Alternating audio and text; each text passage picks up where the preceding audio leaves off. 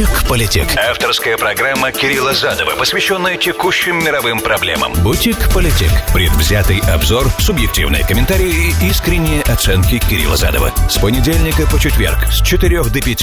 Politic. Сказал, как обрезал. Приветствую вас, друзья, с вами Кирилл Задов, это Politic. Сегодня 24 мая 2021, понедельник. Сегодняшнюю программу построим по следующему принципу. Вначале, конечно же, все истории с МиГом-29, Романом Протасевичем и арестом его, захватом его. Вот. Потом вернемся на Ближний Восток. Это большая тема. Визит нашего госсекретаря туда, который начался сегодня. Он вылетел, и, соответственно, спектр задач и общую израильскую динамику опять осветим, потому как ракеты летать перестали, бомбардировки прекратились, но война не закончилась, как мы видим. Вот. Сегодня была очередная резня. Поэтому атака ножевая, в смысле, в Иерусалиме. Поэтому продолжим о Ближнем Востоке говорить, о Израиле, естественно, говорить, о том, где эта война на самом деле, где сегодня линия фронта проходит. Вот примерно такой план на сегодня. Останется, если время, поговорим о потенциале встречи Байдена и Путина, скорее всего, завтра. Я надеюсь, что к завтрашнему дню и дата определится, потому что еще даты нет на самом деле. Вот. А спектр задач он понятен. Вот примерно такой план. Вы можете мне писать, если в прямом эфире меня слушаете. 347-460-0877. Это СМС-портал прямого эфира. Вы можете меня слышать в прямом эфире в Нью-Йорке, Майами, Филадельфии, application iHeart, application Ruiz Radio, везде в нации. А все остальные, кто смотрит меня на YouTube, любой точке земного шара, слушает на SoundCloud, ищите меня, пожалуйста, в Facebook, Твиттере, задавайте ваши вопросы там, потому что это запись. Politic. Сказал, как обрезал. Последнее развитие технологий и вообще наша жизнь, которая у нас сейчас достаточно, то, что по-английски называется словом sophisticated, и достаточно либерально, и в том плане, что позволяет нам, по крайней мере, до пандемии так было, а сейчас стало опять возвращаться на круги своя, позволяет нам путешествовать спокойно, чувствовать себя в большей безопасности, мы чувствуем, что мы сильно защищены технологиями, и возникает впечатление, что границы размыты. Правда, опять же, пандемия, это был первый урок нам всем, говорящий о том, что границы на самом деле в силе, и те, кто привык путешествовать в последний год, находили большие сложности с этим процессом, потому что пересекать границы стало значительно сложнее. То есть государство опять показало, само понятие государства, что оно живо, оно никуда не делается, границы есть, они на местах. Вопросы суверенитета стали очень важными опять, и вот мы видим, что все, что до этого мы думали последние годы, например, начиная где-то с 15 по 19, о том, что многие вещи сильно поменялись в отношении границ суверенитета государства и их прозрачности, и того, как их легко можно пересекать, это все на самом деле иллюзия. В реальности государство остается сильным игроком, и мир наш находится в поствестфальской ситуации, и ничего это пока не изменило. То есть государство обладает границами, которые не так-то просто пересекать, и пересечение этих границ даже в воздухе имеет определенные последствия. Первый урок, который нужно из этого всего выучить для нас всех, что любое государство, может такую штуку сделать. И, кстати, Лукашенко не первый человек, который это делает, поднимает в воздух истребитель для того, чтобы посадить гражданский самолет, чтобы с этого гражданского самолета снять кого-то. Да, это не outstanding в плане, это не прецедент. Уже были прецеденты. Был когда-то посажен самолет с Эво Моралесом, с президентом Боливии, нами, для того, чтобы понять, нет ли там случайно, или по нашему приказу, я сейчас детали не помню всего этого, для того, чтобы понять, нет ли случайно Эдварда Сноудена на борту самолета. Помните, такая история была? Вот. Иранцы сажали самолеты гражданские тоже для того, чтобы снять террористов, которые у них там на листе были. Если не ошибаюсь, с Абдуллой Асаваном самолет тоже был когда-то посажен. Это лидер курдской борьбы за независимость турецких курдов, который до сих пор пожизненно отбывает, если не ошибаюсь. Просто был приговорен к смертной казни, но смертную казнь ему заменили, я так понимаю, на пожизненное. Тогда Турция стремилась в Евросоюз. Короче, это не первый раз происходит. Это происходило раньше, произошло вчера и будет происходить и далее. Отсюда несколько выводов. Государство продолжает быть сильным игроком. Второй вывод очень важный, что государство, когда чувствует угрозу своей национальной безопасности, может пойти на разные риски, а это риск посадить гражданский самолет, прежде всего, потому понятно, что вся эта сказка о письме солдатов Хамаса, о том, что откуда там они взяли информацию, о том, что на этом самолете бомба. В общем, много чего там много смешного во всей этой истории, очень много трагичного в этой истории. Тем не менее, мы видим, что государство остается основным игроком и идет на разные риски, потому как Разные ведь мысли могли пилоту гражданского самолета Ryanair прийти в голову. Он ведь мог не сесть, да, и попытаться все-таки прорваться на литовскую территорию, учитывая, что до Литвы оставалось 30 километров. Вот. Но он этого не сделал. Он исполнил как бы приказ военного белорусского летчика и посадил самолет там, где ему было приказано его посадить. А если бы он этого не сделал, скорее всего, белорусский военный летчик бы получил команду сбивать самолет, и он бы его сбил над белорусской территорией или уже над литовской, потому как 30 километров до самолета сколько это? 5 секунд.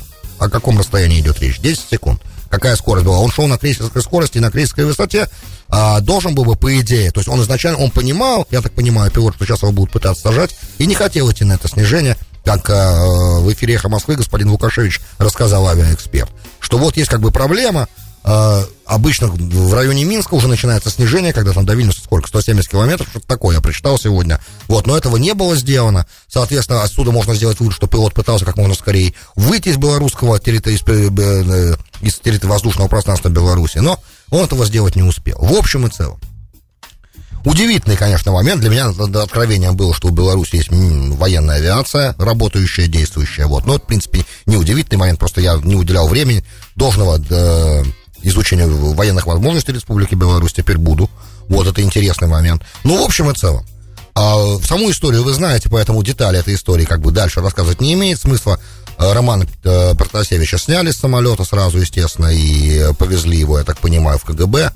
Во всей этой истории, что меня больше всего удивляет, что он ведь видел, находясь в аэропорту, он оттуда твитал. Он твитал, писал в WhatsApp месседжи, потому что с ними уже поделились этими месседжами, о том, что вот кто-то за ним следит, он видел слежку, кто-то пытался сфотографировать, белорусское КГБ пыталось сфотографировать его документы, когда он их, я так понимаю, анкеты, которые он там заполнял в Афинском аэропорту.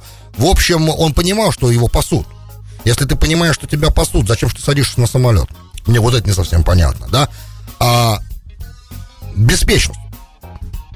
Да, человеку, который представляет революцию, нельзя, понимаете, ему 26 лет. И здесь я, конечно, понимаю, что то революционное поколение начала 20 века в России, они в 26 лет уже многие и имели уже ходки, и уже были в Сибири на каторге, и разные вещи делали. Это достаточно большой возраст, 26 лет. Некоторые потом до этого момента умудрялись уже разбойничать активно и грабить почтовые дилижансы, не будем называть имен сейчас. Но они прекрасно понимали, что такое конспирация, как нужно себя вести в ситуации, когда за тобой идет постоянная слежка. И когда ты находишься на первом месте террористического листа государства, из которого ты гражданин, то ты должен быть намного более осторожным. Я уже не говорю о том, что твои поездки за границу, о них никто не должен знать, кроме самых близких людей.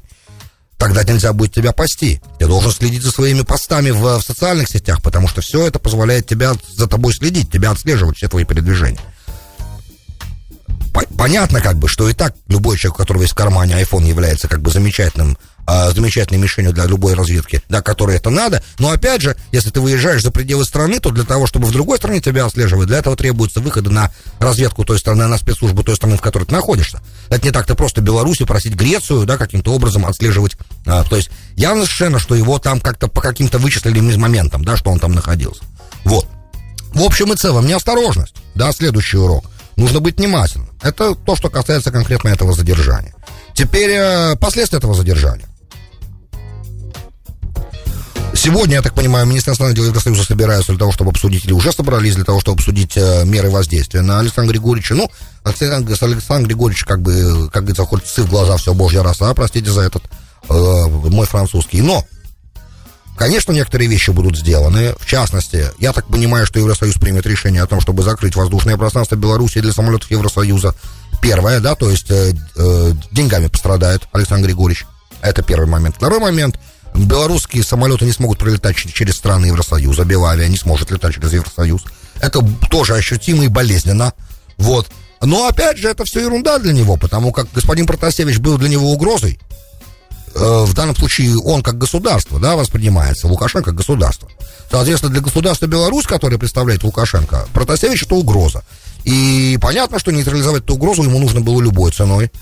И я так понимаю, что он бы не остановился ни перед чем для того, чтобы нейтрализовать, если бы он бы понял, что господин Протасевич не возвращается в Вильнюс и не летит самолетом, он бы дал приказ тому человеку, который за ним следил, его там ликвидировать. Ну, я так понимаю, да, исходя из того, на каком уровне эта слежка уже велась, как долго они его пасли, и, видимо, что они его в Греции пасли всю дорогу, они также могли его спокойно и убрать.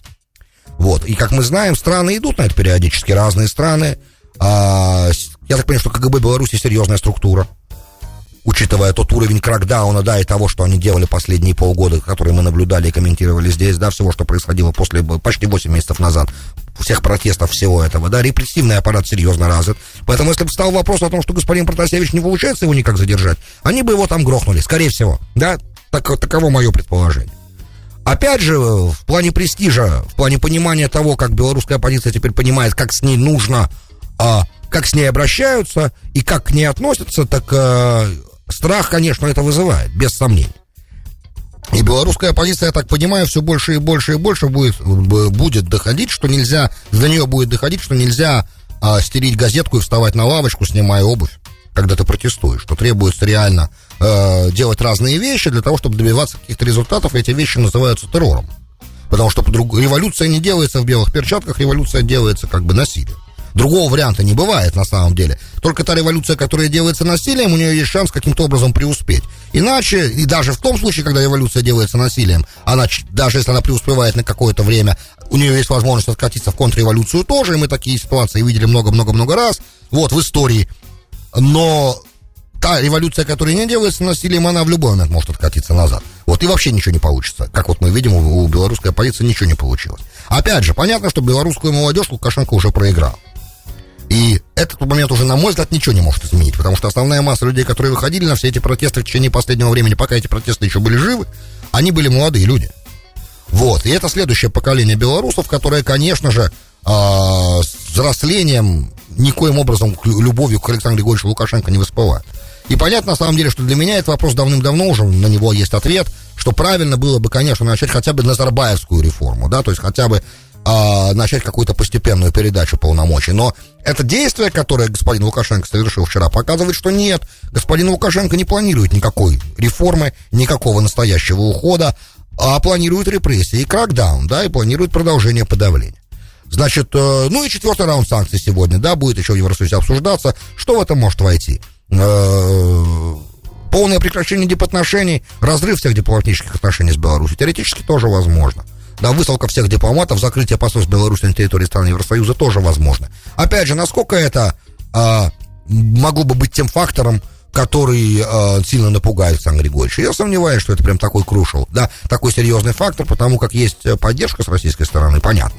И исходя из того, что сегодня происходит, не похоже, что господин Лукашенко готовился каким-то образом или готовит себе замену и планирует каким-то образом начать передачу власти. Ну, никак это не так не выглядит. То есть, по крайней мере, из его действий это так не выглядит. Вот примерно, что я хотел сказать. Ну, а перспектива-то тяжелая. Лето-то придет, и летом опять могут начаться какие-то определенные протестные действия, только эти протестные действия будут сопряжены с насилием серьезным со стороны оппозиции. Я так это вижу теперь. И я не вижу никакой возможности мирно этот вопрос решить, потому что диалога никакого, естественно, нету. Вот, репрессивная машина работает даже в воздушном пространстве. Вот, так что, ну, а государство, да, вот оно вот такое сейчас, это государство. И мирным протестом это государство никак нельзя изменить. Я, естественно, сейчас говорю о Беларуси. Вот, поэтому здесь все очень грустно. Я надеюсь, что может быть, я не знаю, если правильно будет поставлено Евросоюзом некоторые вопросы и будет организовано правильное давление на Беларусь, и будут определенные контакты с Россией проведены со стороны Евросоюза, для того, чтобы каким-то образом через Кремль заставить Александра Григорьевича Протасевича выпустить, депортировать в смысле из страны, да, например. Теоретически это возможный вариант, но это надо еще успеть сделать, и нужно для этого... Это, ну, как минимум, нужно, чтобы Байден Путина об этом попросил лично на встрече, да? Но это вряд ли произойдет, не того уровня фигура Протасевич, чтобы Байден о нем просил, да? Ну, мне так кажется. Понимаете, разные бывали отношения между Советским Союзом и США, разные были этапы, и всякие разные вещи происходили, и... кого-то выпускали по обмену, там, на Карвалана там меняли, хулигана, всякие бывали истории, да, но не того уровня, мне кажется, все-таки Протасевич фигура, хотя, если Александр Григорьевич его воспринимал как угрозу национальной безопасности, то, в принципе, наверное, того. Так что я бы, на самом деле, не стал бы сейчас прям уж так вот безнадежно разводить руки, говорить, вот, совсем все плохо, мальчику сейчас впаяют пятнашку, будут его сейчас избивать, его будут мучить. Может быть, его как заложника Александр Григорьевич теперь будет держать, чтобы у Запада что-то выторговать. В этом есть на самом деле надежда, и на это я рассчитываю. На то, что в итоге рано или поздно мальчишку можно будет каким-то образом освободить. Моя симпатия, конечно, на его стороне, потому что, ребят, он журналист, он делает то, что он должен делать. Вот, я не подписан, я был подписан на Нехта, я не подписан на «Беларусь головного мозга», на его вторую работу, а само по себе название очень красивое, вот. Как человек в МИДе, уже давно работающий, цену названию хорошему я могу знать. Короче, я надеюсь, что не все так плохо. Да, красивая операция, внушает страх, без сомнения. Вот. Опять же, показывает силу государства, даже такого, в принципе, в военном отношении непродвинутого и как бы государство, которое такую уж большую роль в мировых вопросах не играет, но оно есть, понимаете? И сила государства, она давит, да. Будем надеяться на то, что человека удастся каким-то образом у Лукашенко выторговать. Живым и целым и невредимым. Это, мне кажется, сейчас на чем надо сосредоточиться западным дипломатам. Как известно, с тоталитарными режимами, а режим Лукашенко сейчас стал тоталитарным режимом, нужно не общественным давлением давить, да, Запада, а аккуратно, конкретными, тихими действиями. Сейчас, по-моему, наступает тот момент, да, сейчас, понятно, раунд санкций какой-то будет принят, какие-то запреты, всякие разные вещи. Опять же, государство в правовом поле может делать разные вещи, в том числе сажать гражданские самолеты, если это государство нужно устранить угрозу своей нацбезопасности, кое, естественно, Протасевич для Лукашенко является. Теперь, просто извините, что мне приходится это еще раз повторять, потому что многие тут говорят, вот, какое он имел право, государство имеет право делать разные вещи, да, над своим воздушным пространством. Теперь, как бы, после того, как все эти раунды санкций будут, да, после этого можно будет начать торговаться, я думаю, аккуратненько. И разрыв дипотношений с Беларусью не поможет, кстати, этому процессу торговли. Мне так представляется. Вот. Ну, а, опять же, виднее практикам, да, мы тут теоретики, я тут теоретик, а практики, которые непосредственно занимаются дипломатической работой, это теперь их задача, этого мальчишку оттуда вытащить из тюрьмы, из гестапо вытаскивать. Это важный момент. Окей, сказали, пошли дальше. Энтони Блинкен нашел сегодня себя, я так понимаю, в самолете, летящем в горячий регион. Он летит в Израиль. Я так понимаю, он будет разговаривать со всеми, у него большая программа, ему нужно быть в Каире, ему нужно быть в Иерусалиме, ему нужно быть в Рамале, ему нужно быть в Дохе, ему нужно быть в Омане. В общем, весь большой узел, да, ближневосточный, и пытаться разговаривать и договариваться. Простите. И задача объявленная простая, как бы, на словах простая. Саккумулировать сейчас положительный момент, этот, который, да, развился в результате прекращения огня, чтобы не допустить скатывания сторон опять в очень неудобную для администрации ситуацию. Теперь, почему это для администрации ситуация неудобна? Потому что администрация, честно говоря, ближайший год-два вообще не планировала заниматься Ближним Востоком, об этом только ленивый не говорил, да, что этой администрации по барабану, она прекрасно понимает все тщетные, безуспешные попытки предыдущих попыток урегулирования, вся безуспешность, точнее, этих попыток, вот, то есть, ничего ни у кого не получалось, за исключением Картера в 79 году, и у Клинтона в 93-м, и это еще очень большой вопрос, что там в итоге получилось, вот. Поэтому, какие-то бенефиты удалось извлечь все-таки из того 93-го года Осло соглашения. Я не готов прям так огульно говорить, что нет, это все было бесполезно, вот. Какие-то в итоге, по факту того, что это соглашение было подписано, некоторые моменты были сделаны, которыми до сих пор пользуются обе стороны. Хорошо, сейчас оценку этим моментам я давать сейчас не хочу, жалко времени. Но этой администрации совсем другие стояли задачи. Да, Китай, намного большая задача сейчас, сжирающая огромное количество ресурсов и времени господина Блинкена. И Россия в том числе тоже. Вот, но с Россией все-таки будет попытка, так как с торговлей там не так все страшно, ее просто почти нет. Вот, поэтому можно, по крайней мере, на политических аспектах остановиться и решать их потихонечку вопросы. А с Китаем там все посложнее, более комплексно, мы сиамские близнецы. Опять же, все это вы уже от меня слышали. Теперь арктический саммит фактически пришлось Блинкену прерывать, и вместо того, чтобы на полях проводить максимум встреч, которые там можно было использовать ситуацию, когда все арктические державы там присутствовали, вот, с Лавровым ему удалось поговорить, а дальше ему пришлось сесть на телефон и обзванивать в течение нескольких, часами быть на телефоне со всеми там первыми лицами Ближнего Востока, кто мог помогать заставить Хамас прекратить стрелять ракетами, да, например. То есть это одна из иллюстраций. И сразу после возвращения из арктического саммита в самолет и вперед на работу. Вот. И задача очень непростая. Как бы с одной стороны, надо как-то пытаться определить рамки дальнейшей работы со всеми участниками, со всеми странами. А то, что по-английски называется grievances, да, такие вот моменты, которые отягощают ситуацию и беспокоят, их много в отношениях сейчас между Израилем и его арабскими соседями. Например, да, если с Египтом более-менее все нормально, да, и Египет, как бы, вот Блинкен сказал, что главную роль в обеспечении этого прекращения огня сыграл Египет, который напрямую с Хамасом общается, вот, успешно, удачно, и слава богу, спасибо большое Абдель-Фатаху Аль-Сиси, которому эта бойня тоже не нужна, и он бы с удовольствием видел бы Хамас в гробу, но он не может это сделать, вот, тоже, сейчас ему не до этого, а у него там еще своих куча всяческих проблем, полон рот. Поэтому, попутно, да, ресурс позволяет, и он может это делать, потому что у него есть определенные козыри, и ему никто не предъявит ничего, с него как с гуся вода тоже. Если он захочет закрыть Рафах, он его закроет, этот переход, и ничего, никто ни туда, ни сюда, никто никуда уже больше не идет. Поэтому Хамасу приходится слушаться Египта, выхода нет. И Катар в Дохе там тоже может. Катар тоже большую роль сыграл, потому что помочь уговорить Халида Машара и Исмаила Ханию дать политический приказ Станжару и Мухаммеду Диуфу там в Газе в самой прекратить стрелять они смогли. Мы видим, как быстро этот приказ был исполнен, без всяческих ракет после. Короче, теперь нужно... очень сложная проблема у Израиля с Иорданией. Есть она... На самом деле проблема даже не у Израиля с Иорданией, а больше у Нетаньяху с королем Абдаллой II, скорее всего. Да, они уж давно как бы в не очень приличных отношениях находятся. И много тому способствовало, я об этом в предыдущих программах рассказывал. И теперь надо бы, конечно, как-то...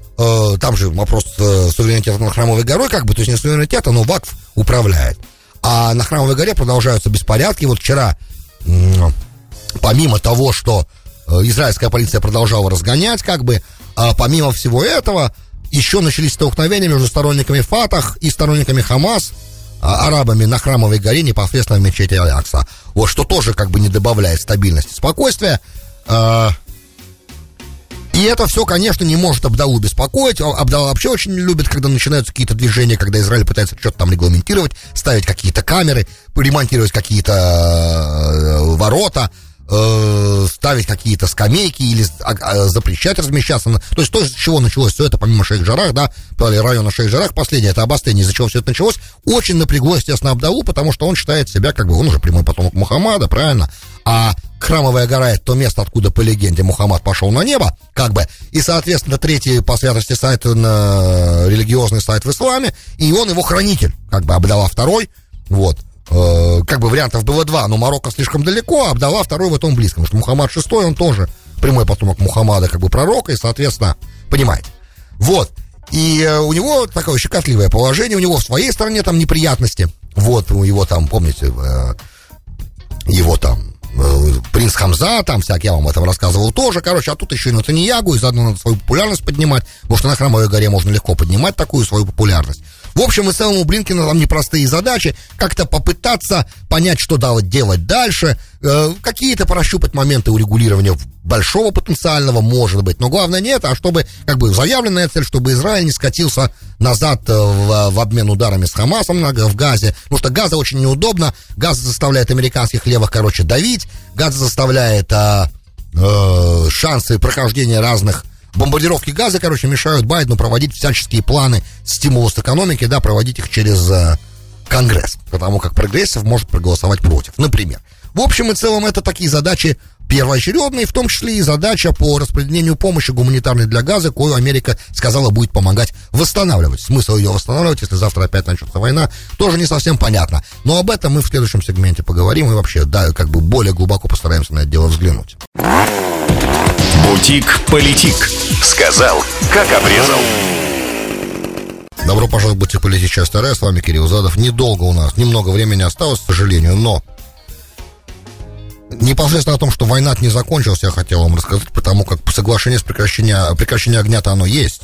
Но это касается только Хамаса, потому как и беспорядки продолжаются. Вот, внутри Израиля продолжаются и в Лоде. Есть определенная напряженность в других городах со смешанным населением. Сегодня была ножевая атака в старом городе, да, была атака, ранили 2, один из них солдат, я так понимаю, что солдат ранен ножом тяжело, атакующего застрелили, ему 17 лет, он резидент Восточного Иерусалима. То есть он человек, у которого есть израильский вид на жительство. Все это внушает, естественно, огромное беспокойство и возвращает, в принципе, всю парадигму еврейско-арабских отношений на этой территории от Средиземного моря до реки Иордан к парадигме 48-го года. Да, я об этом, кстати, уже только лениво не написал, что как будто 73 лет не было совместного проживания. Вот. И все вернулось назад. И как бы главным сейчас мотором за всем этим обострением стоит арабская молодежь, которая началась началось с девочки, которая должна была быть выселена из этой квартиры в Шейх-Жарах. Да, она открыла инстаграм-аккаунт, сейчас у нее больше 1 миллиона followers, о том, что рассказывала о том, что ей грозит, как их будут выселять. Семья эта проживает уже там достаточно долго, напомню эту историю с Шейх-Жарах районом, да, до 48 года это была собственность Израиля, была собственность еврейская. На нее есть тайтл, и это единственный тайтл, который есть на эту недвижимость. А после того, как Иордания от территории отошла в 48 году, иорданцы заселили палестинцами, Иордания заселила арабами эти квартиры. И теперь это выглядит так, что по суду, скорее всего, они должны быть забраны у этих людей, эти люди должны быть выселены. Теперь это очень чувствительный момент, потому что это называется, у арабов это называется гебраизация Иерусалима, иудизация Иерусалима. Вот, это то, что вызывает особое беспокойство, опять же, короля Абдаллы II, вот, и потому как он, опять же, охраняющий исламские святыни монарх.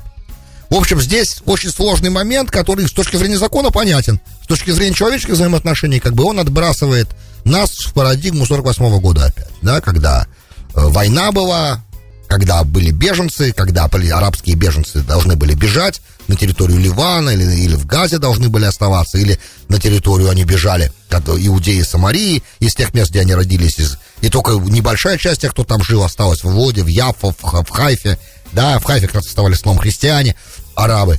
В общем, в этой ситуации одного перемирия с Хамасом недостаточно, потому что молодежь, она, как известно, максималистски настроена. И она сейчас это главная движущая сила за этими волнениями, которые происходят. И это я всегда говорил, да, что сохранение статус-кво, оно на самом деле и кроет в себе эту опасность. Вы можете в ранних программах, посвященных израило-палестинским отношениям, найти все эти моменты, либо на SoundCloud, либо на YouTube. Есть в архивах все передачи, где вопросу решения арабо-израильского конфликта какое-то большое достаточно время и большое количество раз мы этим вопросом занимались здесь. Теперь, сейчас не время стратегического разговора, тактически, конечно, нужно начинать какой-то диалог большой, да, и, естественно, так как депутаты арабских кнессетов в большей части зарекомендовали себя во время всех этих волнений достаточно с неплохой стороны, пытаясь успокоить, естественно, напряжение, вот, то, естественно, эти люди должны быть включены в этот диалог, как представляющие те общины арабские, которые в Израиле находятся. Сегодняшняя цифра арабов, проживающих в Израиле с паспортами, примерно 2 миллиона человек. Вот это большая община, очень и понятно, что решить с ними мирно и договориться с ними вопросы, решить большое количество будет очень непросто, если одновременно с этим не будет решаться вопрос арабов, иудеи и Самарии. Как минимум. Да, про Газу я вообще даже не хочу начинать говорить. Вот. Поэтому это общий момент. Поэтому в таком диалоге надо, чтобы присутствовали, наверное, арабы, иудеи и Самарии тоже. И так это нужно делать, мне представляется. Как? Дальше это уже вопросы более тактические, но стратегически надо бы принять решение о начале такого диалога. Вот. И это единственное, что может сейчас каким-то образом мелиорировать проблему, которая у нас сейчас, то, что по-английски называется acute. Угроза гражданской войны сейчас. И я всегда вам говорю, что самая главная угроза израильской национальной безопасности — это не Иран. Это арабы, иудеи Самарии, и арабы Израиля, и арабы, жители Восточного Иерусалима. Почему? Потому что они все фактически один народ, они все родственники между собой, они представляют кланы, да, часть клана может проживать в Хайфе, допустим, или в Акка, часть клана может проживать в Иудее или Самарии. И это надо что-то с этим делать, понимаете? Пока одни за колючей проволокой, другие не могут стать нашими полноценными союзниками и интегрироваться в наше общество, в израильское общество нормально. Поэтому я уже не говорю о определенных предрассудках, которые есть, о всяком расизме, который есть, о определенной дискриминации, которая существует тоже, и никто в здравом уме не может ее отрицать, она, да, есть. Поэтому тут надо комплексно решать вопрос, но для этого хотя бы надо начинать диалог и разговаривать. Да что толку прятать голову в песок? Вот, да, прятались голову в песок. 2021 год, и как будто 48 год возвращается. Это плохой звонок, на самом деле, очень, и я не должен, я думаю, вам это объяснять. Будем надеяться, что какие-то практические действия будут сделаны. А если продолжать засовывать голову в песок, следующая волна может оказаться намного более серьезной. Вот эта проблема, она и есть. Друзья, большое спасибо, что были со мной. С вами был Кирилл Задов, и слушали «Бутик Политик». До встречи завтра. «Бутик Политик». Сказал, как обрезал.